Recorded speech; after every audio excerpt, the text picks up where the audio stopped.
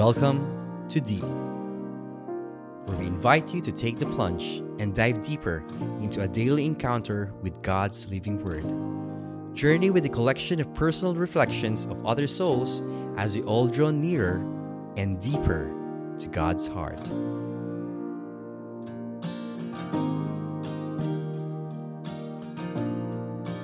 Welcome to another Grateful Thursday of Daily Encounter Enrichment Podcast. My name is Brother Arman Felipe, a servant of Peace Community in Dubai. Our Gospel reading is from the book of Matthew, chapter 7, verses 21, 24 to 27. Not everyone who says to me, Lord, Lord, will enter the kingdom of heaven, but only the person who does the will of my Father in heaven. Therefore, everyone who listens to these words of mine and acts on them will be like a sensible man who built his house on rock. Rain came down, floods rose, gales blew and hurled themselves against that house, and it did not fall. It was founded on rock. But everyone who listens to these words of mine and does not act on them will be like an unwise man who built his house on sand. Rain came down, floods rose, gales blew and struck that house, and it fell. This is the gospel of the Lord.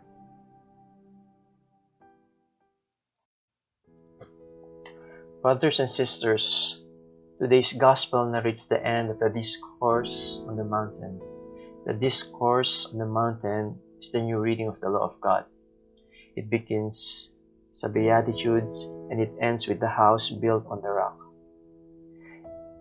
It is a question of acquiring true wisdom. So ano nga ba yung true wisdom na to? True wisdom consists of listening to and practicing the Word of God. So ulitin natin. True wisdom consists of listening to and practicing the Word of God. It is not sufficient to say na, Lord, Lord. The important thing is not just to say beautiful words about God, but rather to do the will of the Father, and therefore be an example, a testimony of His love and His presence in this world.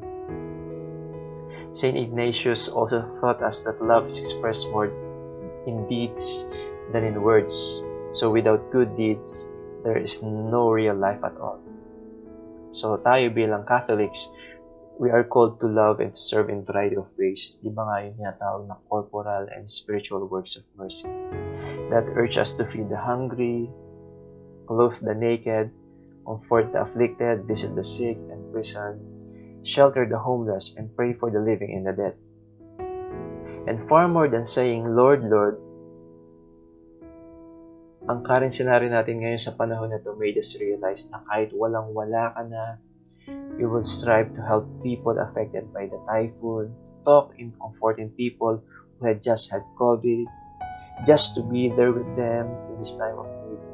Volunteers and frontliners risking their life to help. This pandemic and current disaster give us a chance to change, a chance to restart, to reset.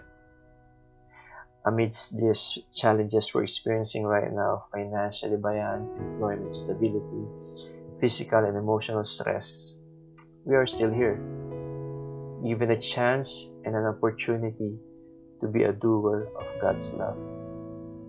This is our life, listening to the Word of God and doing it, a faith with action.